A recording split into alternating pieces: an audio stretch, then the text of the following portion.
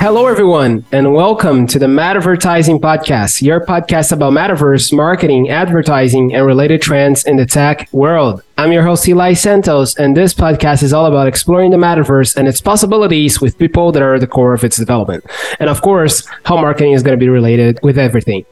And today, I'm very excited to welcome Jorrit Velzeboer. Jorrit, say hi to everyone. Hi, everyone. Excited to be here. Thank you for being here with us today, Jorrit. So guys, Jorrit is an experienced entrepreneur and tech leader in building and scaling marketplaces, e-commerce, and SaaS platforms for several major brands such as Delhaize and Ethos, and now a founder and CTO of YOM, the infrastructure that empowers creators and gamers to co-create the Metaverse. So Jorrit, tell us a little bit about yourself, what you do, and your background. We would love to hear it. Yeah, sure. I think you already gave quite a nice, concise introduction. I think the only thing to add here is that I started off my career launching basically my own startup. Synckick, it was called. It was this AI music startup. Quite a hard industry to get into because music and licenses is quite a difficult combination. Grew it to about 15 people and learned a lot during my studies, learned a lot from my first startup, and then moved into venture capital right afterwards. And then from there, of course, I saw a lot of different business plans, different companies, different startups all over the place. The venture capital firm was a traditional venture capital firm, by the way. It wasn't the typical Web3 crypto investor you see nowadays. It was focused also on e-commerce, basically the three verticals you described. And, after about 8 months, 9 months, I decided I needed to get my hands dirty again. So I went to some big agencies, big companies, and then I started scaling them up, both from a commercial perspective as well from a technical perspective. So that's, I think, generally my background. I do have quite a high passion for fields like artificial intelligence, philosophy, but also crypto and everything that's going on in regards to decentralization. So I was quite early also in the crypto space. 2015, invested some money also in Bitcoin. Quite an interesting roller coaster because right after I purchased, it went sky high. So I thought I was a genius. Then it went all down. Also experienced the last wave. Thought I was a genius again. Went down back as well. So quite an interesting roller coaster. 2 years ago, 2.5 years ago by now, Daniel, who is also basically the entrepreneur founder of the Metaverse Explorers group on LinkedIn.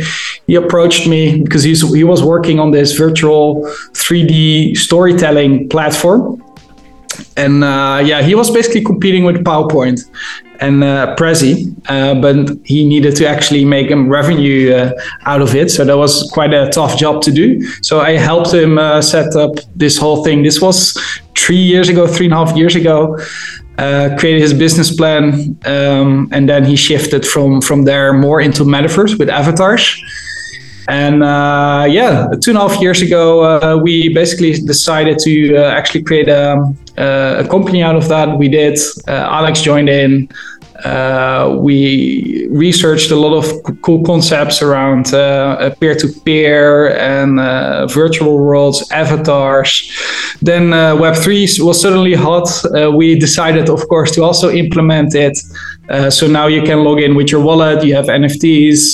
There is this token, of course, that's fundamental to this peer-to-peer mesh network that we'll be talking about. Yeah, so I think that covers the background and also a little bit of a backstory on YOM.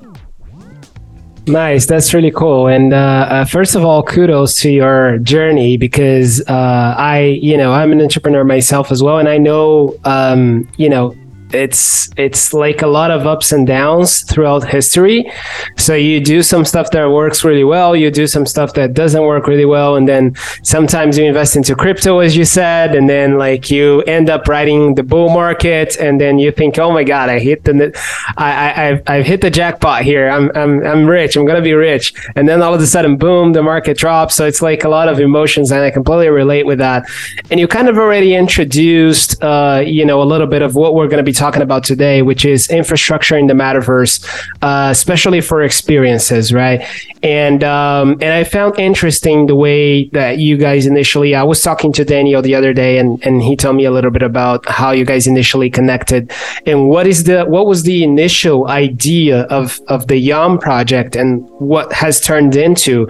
So I understand that you guys are really striving to create a product that focuses on experiences, right? And having meaningful, amazing experiences in the metaverse and Web3.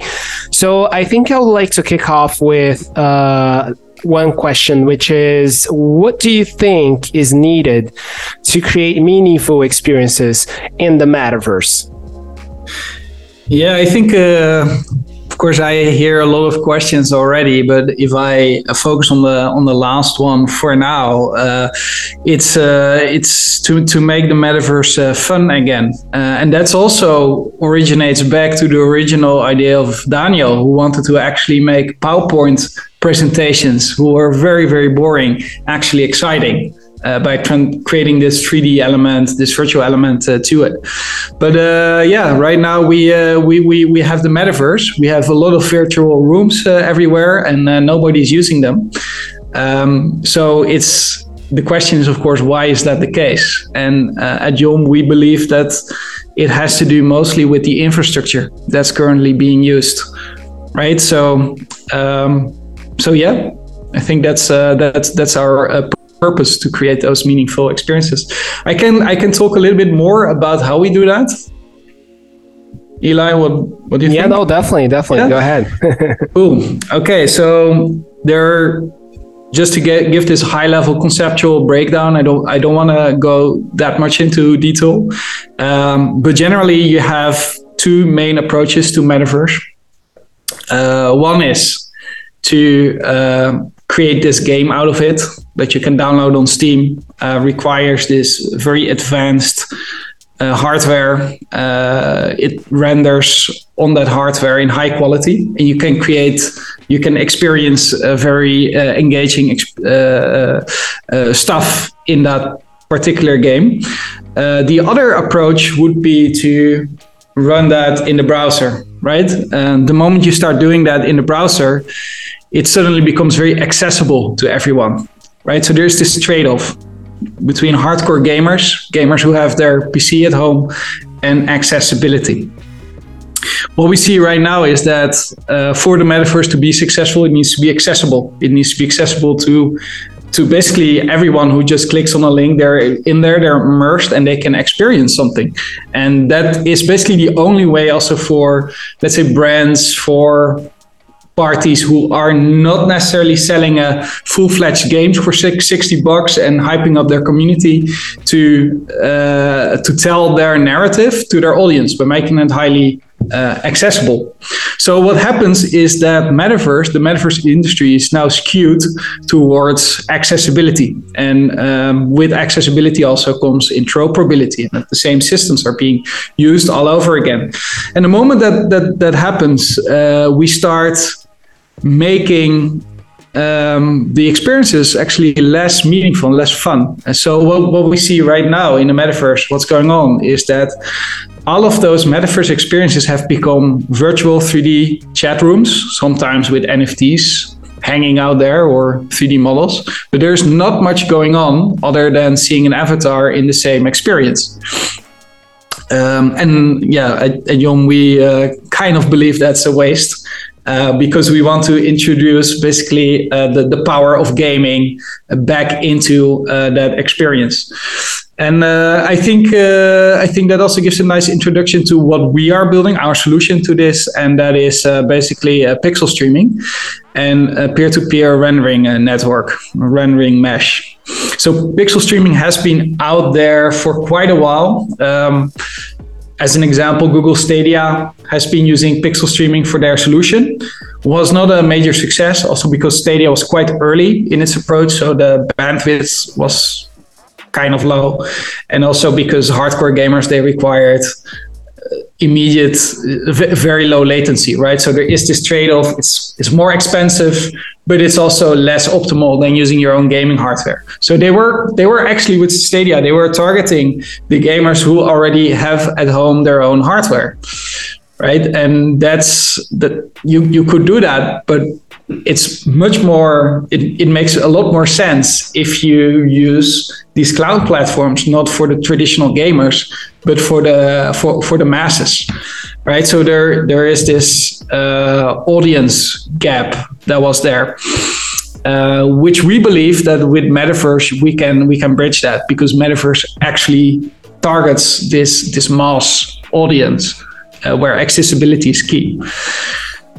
So we went for a similar approach in terms of the pixel streaming solution, but instead of running this on a cloud system, which is basically either owned by Amazon, by Jeff Bezos, or by Google or Microsoft, we say, okay, no, it needs to be scalable and it needs to be affordable. It needs to be cheap. So that's where we said, okay, we have to come up with an alternative system, which is both. And that resulted into this peer-to-peer network, this peer-to-peer mesh. What is the peer-to-peer mesh? It's basically a network of computers that combined, as a combined effort, render the metaverse. I think that's basically the key. We have, of course, a token to support that. The token here, in a way, resembles let's say the token of Helium, right? So Helium, it's a crypto project that perhaps some of the watchers are familiar with. With Helium, you distribute some of your computer power from your device to the network, and then the network can validate the transaction. We do something similar, but instead of validating the chain, we say it will be about rendering the metaverse for clients. And other computers, other systems like proof of stake, they will be a lot more efficient regarding blockchain, right? So, and that way we basically created this system, this network, whereby the rewards are about, we expect that, so we cannot say that for sure, but will be approximately about 10 times as rewarding as rendering on any other proof of work ecosystem. And the reason is because there's actually somebody demanding computing power on the other side, right? So that is basically the key concept. I think, I think that's gives a nice introduction. You think I'm still leaving some holes in here, or? No. I think that's pretty good. And I would like to point out a few of the stuff that you mentioned, so we can get a little bit deeper into some of that. So you said, and I agree, that there are ways to create meaningful experiences, and that's by making it fun, that's by making it engaging, and that's by adding gaming elements and whatnot. And you mentioned a little bit about, pixel streaming and accessing experiences through browsers, and or maybe also having your own hardware. So there's a few, I would say there's a few or maybe a lot of trade-offs there, or a lot of challenges, right? So that's something that we briefly talked about in our previous conversation that I would like to bring to our listeners today, because when you think about the metaverse, some people see, some people envision a very high quality, high definition environment, something that is really high end. And some people prefer like cartoonish experiences, for example. So think about, I don't know, like Fortnite or maybe even Roblox, something that has a lot less details and it's a lot simpler visually speaking. But either way, none of these two are necessarily easy to run in a computer, right? So at the end of the day, you have this trade-off. You either go with an amazing hardware, as you said, or you would stream the imaging to your computer, right? However, for example, I've tried NVIDIA Go in the past, which is the streaming service by NVIDIA. that allows you to basically run games using pixel streaming. And when you connect to the computers and you start streaming these games, the quality is impeccable. Like you can clearly see that it's very high definition. They have amazing machines running it. However, even though I have an amazing internet connection, the problem is not the amount of data that I can download, rather the ping, right? So the latency of my internet connection got in the way of me having an amazing experience. So that what ended up happening was my game was stuttering. So every now and then it would froze for about 2 seconds, and this would completely kill the entire experience.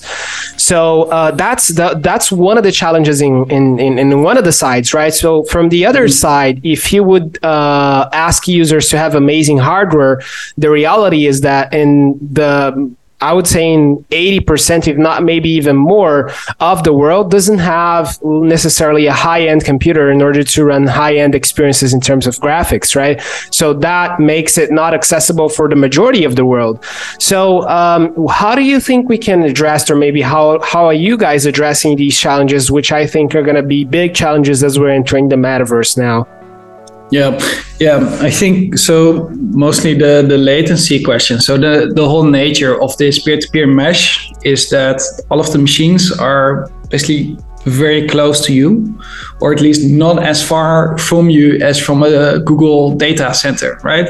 So as an example, we are currently, most of our machines are still running in the cloud on AWS, and it's running from Ireland.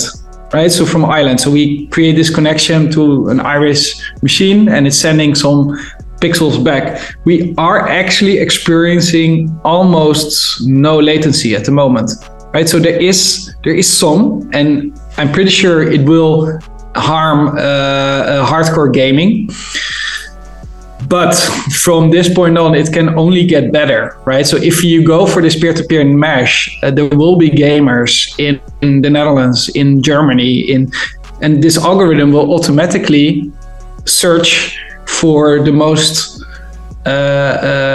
basically the machine in proximity of you. So it will, from that angle, it can technically be resolved. The question is, of course, okay, there could be different issues. Perhaps there are not enough machines about, and then you have to search a little bit further into the latent space. But generally, I think the quality is already pretty good. But it's more of an opinion. I think that's also the reason why Metaverse targets, let's say, the more general mass audience. Relating back to your second part, where you said it's about people not having access to those devices, I think it's even deeper than that. Devices need to get smaller and smaller, especially when we're talking about immersive devices, right? So if we're talking about VR headsets or glasses, or they should actually fit on the eyeball in some sense, or they should at least be a lot smaller and thinner. And if you want to get even the cartoony graphics with some nice shaders, it will still consume quite some GPU power, right? So preferably you don't do that on your face. Preferably you do that from a different location. So that's one challenge. The other possible solution could be that instead of sending all pixels to your device, you only send basically a tiny amount, this compressed amount of pixels. And then on your machine itself, it upscales that data, right? So then you minimize the bandwidth, you minimize the transaction over the internet, and then you let the local client, let's say the chip on your very thin devices, upscale that data. So you have the best of both worlds. So there could be solutions in that area as well. Yeah, I think at the end of the day, what we're talking about in here is that inevitably, like some of the processing, it's not all of the processing. It might be all of the processing, but maybe some of the processing, at least some of the processing, will have to happen in a third-party machine, right? Because as you were saying, and I completely agree, the devices are becoming smaller, especially the immersive devices, right? So it's going to be hard for such devices to do such huge processing, right, locally. So it's going to be required that at least some of the processing is happening in another machine, even though like we're seeing interesting advances in the sense of, for example, Apple recently released their new processor that combines the CPU with the GPU in the same chip, which makes it faster, which makes it more sustainable and whatnot in terms of processing and energy consumption. But at the same time, it's still a processor, and we know that processors are not very small, and the smaller that you make them, the less they're going to be doing processing, right? So it's going to have this trade-off of, if you want to make it smaller, you can make it smaller, but you're going to have to stream everything. Yeah, and even if you look at the argument, okay, chips are getting more efficient, but so are desktop computers as well, right? And they tend to have much more efficient ways of cooling the hardware. So they have those big fans running on top of the chips. With mobile devices, you don't have that cooling. So everything needs to render in a passive condition. And that basically already reduces about 90% of performance, right? So even with the limited device, even though they're very efficient, it's still going to be 10 times less efficient than when you put a big fan on top of it. And then we're not even talking about the size. So it will, so that if you want to go for 8K pixels on both eyes, streamed directly into your prefrontal cortex or on your eyeballs, then you generally don't want that stuff to happen inside of your head or on your eyes, right? So there is this, and you just can't do it. It's going to be impossible. Yeah, so definitely. I definitely agree. And I think, there's different ways to address this, I think. So one thing that you mentioned that I think it's really interesting that I actually came across the other day. Some companies are developing, algorithms or maybe intelligence in order to do parts of the processing locally, but in a more efficient way. So as you said, that could be, for example, sending an amount of pixels to your VR device, and then your VR device kind of enhances the image through an AI technology of sorts or some sort of processing that requires a lot less processing, but it's extremely efficient if you compare it with, what would be to do all of the processing locally. So I love that solution. Maybe we could talk a little bit about that. And also one thing that I think it's important, and I think companies should be considering, is that a lot of people are talking about the metaverse, as I said, expecting these high-end, very high-quality graphics. But I don't think that's needed. I think when it comes to a gamified experience, it doesn't necessarily have to be something amazingly graphically designed. It could be something as simple as a bit. If you look at Nintendo and some of the early the first of the few games that we've had ever, these were like very awful designs, but still people were engaged for lots and lots of hours. These were very engaging experiences.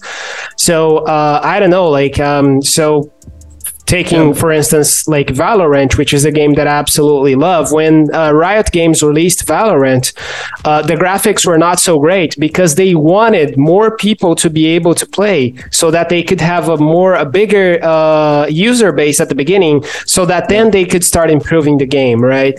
And then they could still foster the adoption. So there's these two sides of the coin, which I would love for us to talk about a little bit. I mean, I completely agree with the fact that there are many games, for example, Tibia, but also Worms, a lot of games out there that are, well, they're not basically they're not high quality AAA experiences, but they are still amazingly fun to play. So then comes the question, what is the purpose of these highly performant, highly graphical systems? And I think the purpose is, let's say, another one. Then, so it's more about creating meaningful experiences, right? So what we talked about in the beginning. And the question, of course, what is a meaningful experience? And you could have, of course, a very meaningful experience on a 2-bit game. But then again, the fact that you are also able to turn off the game and then engage with your friends and engage in real life makes your life meaningful. If it's just going to be that 2-bit game, then you would have a quite one-dimensional, let's say two-dimensional experience, not a very meaningful existence. So when we talk about this, about meaning and let's say also the philosophy, the reasons behind it, then we also look at, okay, what is going to be the true purpose of Metaverse? And that true purpose of Metaverse, in our opinion, can also be traced back to the demands of civilization for today, right? So we are outputting a lot of CO2 emissions everywhere around the world. We're creating handbags, we're creating branded items, clothing, stuff, furniture, travel. All of those things are material-based goods. And the question is, do we want to keep on producing these material goods? Do we want to keep on consuming those material goods? And we have just barely even started, right? So the consumption and production, especially the consumption side, has been basically confined to the Western world. And now China and Asia is also adding into the mix. But we haven't even looked at, for example, Nigeria, which is the 4th largest population in the world. They're not consuming any material goods yet, right? So imagine them also consuming and producing on a large scale. Then we would be there would not be a sustainable way of living. So the only sustainable way forward is by drastically reducing the consumption and production of these physical goods. Of course, you could try to work on the symptoms, and people are doing that, right? So you have policy, you have ways to think about some products that have 50% of their supply chain being eco-friendly. But these are still symptoms, because the whole process of producing an item, that's physics, right? So you cannot produce an item without creating harm in the environment. So we have to be more efficient. And the most efficient way of doing that is by virtualizing those experiences. And not only is it then cost efficient and also not harmful for the environment, but it's also visible, because you can see a machine actually working for this. While here, when you're purchasing a table from the IKEA, you don't see all of the production processes that went into it in advance. So you won't see the ship transporting it. You won't see the factories actually creating this item, right? So it's all invisible. And that's the nice thing about Metaverse. It's quite visible. It's nearby you. And it's also the solution to a lot of society's problems. And that's, I think, answers the question about what other purposes does it have other than an experience for being fun? Well, it's meaningful. I completely agree, and I love your perspective on this, because yes, we are facing, as globalization, keeps growing and keeps increasing, we're facing more and more the same problems, or maybe new problems, in terms of as you said, CO2 emission, carbon footprint, for example. And just today I was talking about that on my LinkedIn, because industries are really embracing the metaverse, because because it allows them to simulate their operations in many different ways, infinitely in the cloud, without having to actually issue any carbon or, like reducing their carbon footprint. So I completely love it. I love this perspective. And I love especially the part that you said that the more realistic that the experience looks, the closer we are to an experience in reality. So maybe when we are able to close the gap between virtual and real, people are going to be spending more time in the metaverse because it's going to be pretty much seamless between one and the other. I'm not sure if that's a good thing, but I'm assuming that it could be a good thing if we use it wisely. But I completely agree that it can reduce many of these problems, not only these problems, but also a lot more. Yeah, I mean, the question is it a good thing? I would say it's a necessary thing. It's not necessarily about good and bad in this case.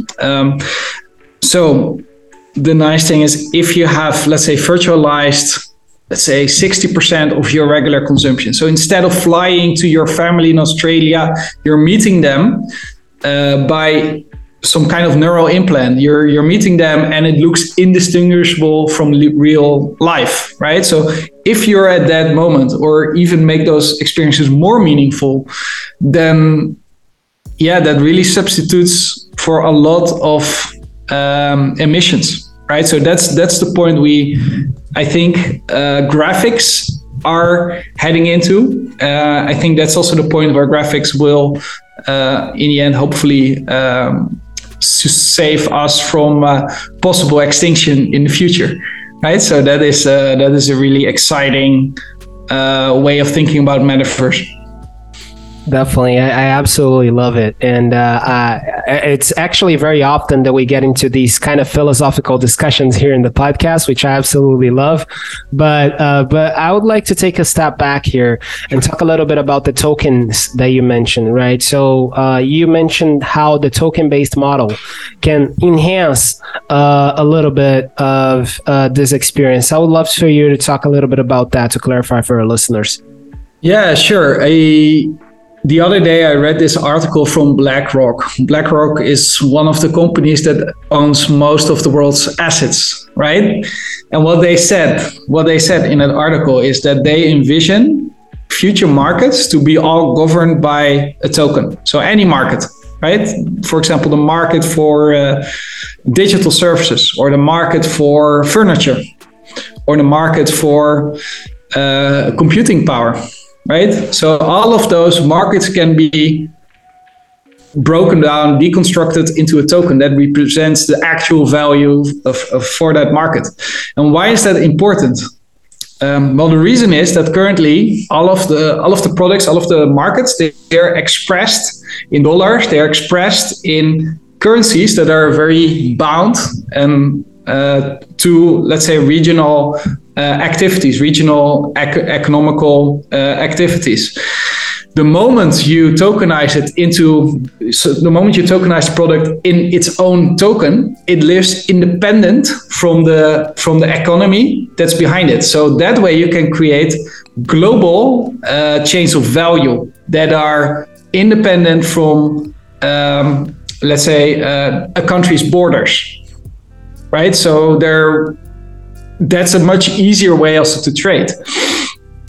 We follow that vision, and we basically, from that perspective, also said, okay, this token doesn't need. So we don't want this token necessarily to go to the moon. We don't want it to go to the price of Bitcoin.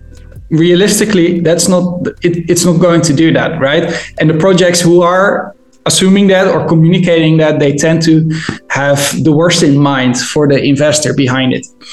So instead, what we say, okay, no, the point of this token is to accurately represent the underlying value as accurately as possible. And it's up also to the market, to speculators, to users, to investors, to determine what that exact market, what that exact price is going to be. What is the demand for Metaverse? That's in the essence the question.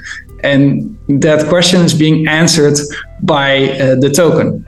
So what does that mean in practice? It means is that the moment a company, a big brand, decides to use YOM for their metaverse activities, they need to buy a lot of those tokens. If you have, so in consideration of, let's say, liquidity pools, traders, if some of those rumors go out in the market, those traders will ensure that this gap between supply and demand is closed, right? So the moment those rumors go out, they start purchasing some tokens. So the demand for Metaverse automatically matches an efficient market. Now, the question is, of course, why do you want an efficient market? Well, to some people that's obvious, because an efficient market means you have fair trade and you have a fair competition on both sides. For our project, it means specifically because we're opening on this market between, let's say, beacons. These are the machines of gamers.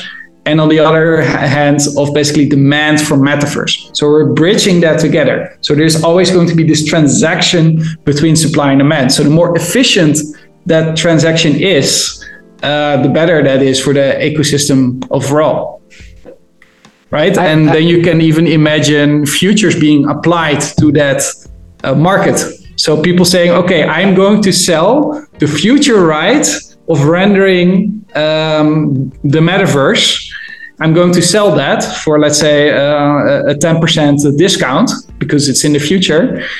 And by that, it's creating another kind of industry on top of this market, which is not possible in today's markets, because today's markets are controlled by the company selling the products instead of by the market. I think it's a very interesting vision. It also certainly creates a different set of concerns at the same time. So, for example, the standardization would be one of them, and I would also like to address standardization in my next question. But also creates the issue, or maybe the concern of the volatility of the market, right? Because one of the reasons why people love fiat so much is because it's stable. So when it comes to tokenization and crypto, it becomes not as stable, So, there's these issues that we have to address. However, if you look from the perspective of the utility, for the users, but mostly for the company as well, it becomes extremely interesting for sure. Especially when you look at it from this kind of philosophical standpoint that, the reason why companies use fiat is because it's the standard that anyone can express and anyone can basically communicate amongst themselves. But when you start using tokens, you're basically expressing the value by itself, kind of, which is really interesting. Yeah, that's it. And in that sense, you're the only one that is bound to create value to your token. And your token is expressing the value of what you're doing. So it's I think it's really interesting. Yeah, I think so. So you said the nice thing about stablecoins is their stability, but we haven't done that yet in crypto, right? So right now, most of the tokens, they need to go up for whatever reason. They need to go up. All of the tokens, Bitcoin, Ethereum, doesn't really matter. Every token is only successful if it goes up. And I think that's the thing we should leave behind, right? That's the past. The token should be efficient. It shouldn't go up, it shouldn't go down. And what does that mean? It results into a stable token. If we let go of staking mechanics, play to earn, all of this bullshit, if we let it go and just say, okay, no, there's a token. The token represents value. And it's up to the traders, so up to the people to determine the price of that. And it will go up or it will go down depending on the demand and supply on both sides, right? It should fulfill its purpose. Stable. Sorry? It should fulfill its purpose, not necessarily be pricey. Yeah. And it will then actually lead towards a stable. And no token has done that, I would say, in this way yet, right? So you have, of course, Luna doing it in its own way. Terra Luna, it made some mistakes. You have USDT backing up every token with an actual dollar. Well, that's the question, how many? But I would say the purest one is to embed it in a market of supply and demand. Right? So the moment you start doing that, let's say you have this fluctuation going on that really depends on the demand and supply of machine.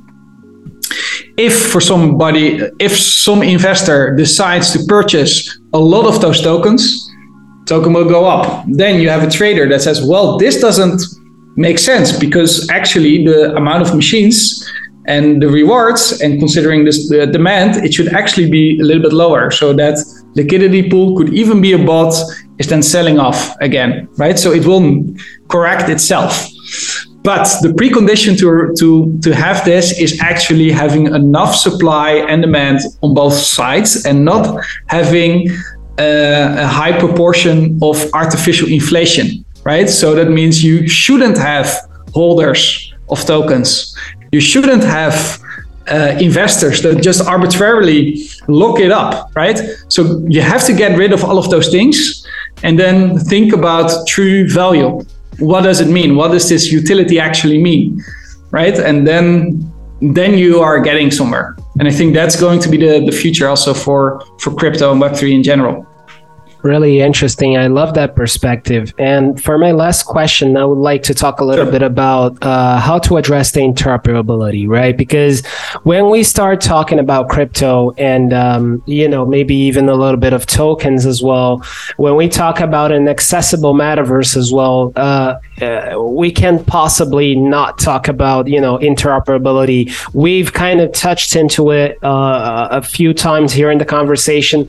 But I like to get just a little bit deeper into it because nowadays what we're seeing is that, we have these amazing programs happening, such as the Metaverse Standards Forum that tries to address this issue, right, of interoperability by creating standards, basically. So if you think about the history of the internet, for example, or maybe the history of computers, basically what happened was, companies created their own standards in a way to allow each machine or maybe each user to communicate with each other and exchange data in a way that both sides are going to understand this data, right? So we had, for example, if you wanted to create an animated image, you would use the .gif or GIF or however people want to call it, right? You have the JPEG and this and that. You have the PNG and whatnot. And now they're trying to bring the same mindset into the metaverse of creating standards so that both sides can communicate with each other. How do you guys see this challenge of interoperability?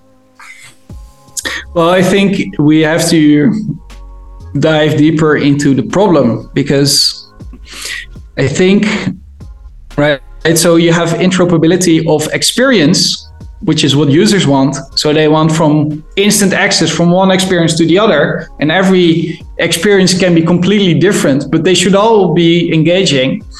And you have interoperability as demanded by the industry from arbitrary reasons, right? Because they just want to integrate their piece of virtual land, basically for the investors. Those are very different perspectives on standards. And personally, I believe we should think about standards and interoperability also with the user in mind, right? So to make his or her experience more powerful, more engaging, more fun, instead of enforcing standards that will actually on the long term harm the industry. Because if you compare it indeed with the internet, HTML and JavaScript, we're still using very old frameworks to create web apps. And so those standards have actually, in a way, contributed to the sloth of the industry. Especially when you relate it to gaming, because in gaming you have very specific things that are very mathematical and only specific engines can do. For example, explosions or particles or right? So if you want to create a standard between gaming, you should get rid of all of the explosions and particles and things that make a game fun.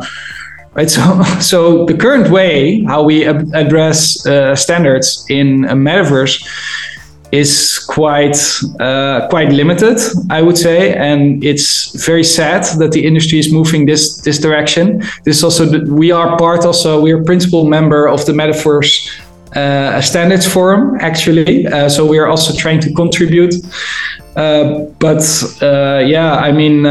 Fundamentally, we have quite a different vision. So what we do believe is that there should be interoperability in the terms that you should be able to instantaneously access other experiences, right? So you have to think about, okay, you need spawn points, you need certain, let's say, similarities in terms of how a user should be interacting with the blockchain, right? But in reality, if you actually go to a different experience, it's perfectly fine if your avatar looks a little bit different, right? So it's not that much of a deal if it looks different. And of course, if you can bring your special weapons you acquired from one experience to another, nice, that's good, right? But other than that, I think the standard should mostly focus on the continuity of experience rather than enforcing, let's say, USD. So that's the uniform. So you have certain standards on what a model should be, right? Just like with HTML. So they say, okay, this is a descriptor of what your level should include. And if everybody does that, then it's easier to create content within the industry. Well, those are the kind of standards we should stay away from as far away as possible. And instead just have the game engines figure out themselves how to build cool games, because that's usually where it starts, right?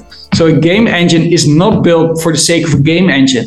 A cool game is being built in the process, a game engine is being developed.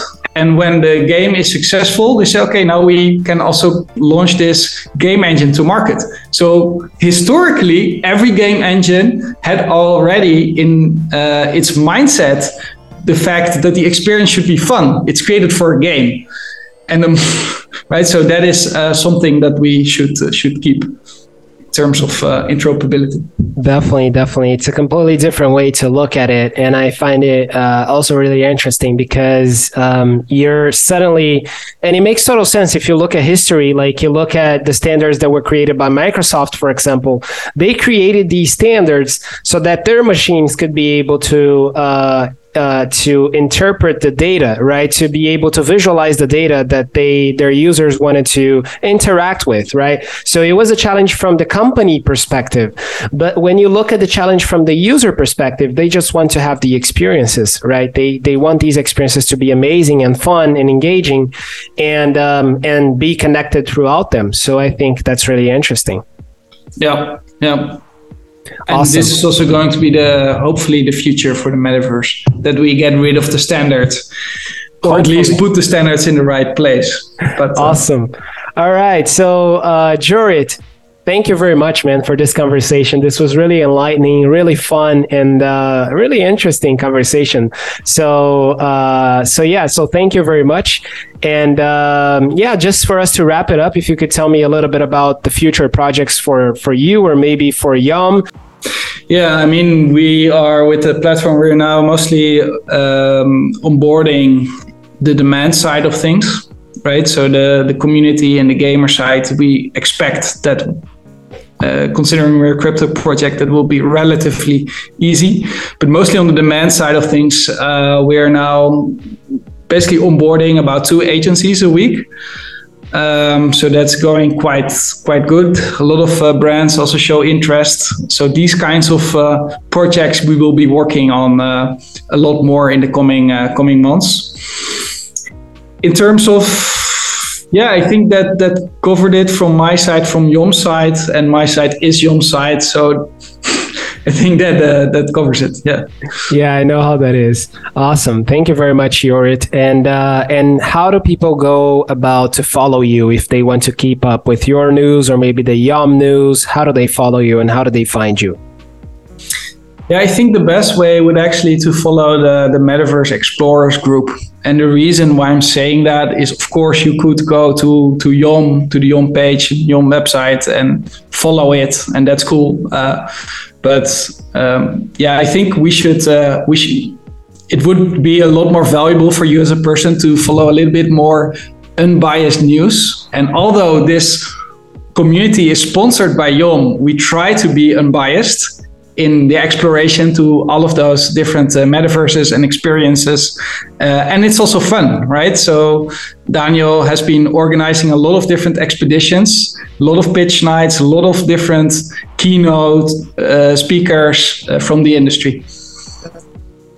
Yeah, it's definitely an amazing community, you guys. I can testify for that because I'm a part of the community, and Daniel often shares my posts in the community. So definitely, that's a good thing. Yeah, definitely join the community. You're gonna find it on LinkedIn. Just look for the group Metaverse Explorers. So Jorrit, thank you very much once again, man. I really appreciate it, and you guys, thank you for listening to us today. I appreciate you as well. And if you guys want to follow me, you already know it. It's Eli Santos on LinkedIn, ELY space Santos. And yeah, that's basically it. Thank you very much, you guys. And I'll see you in the next episode.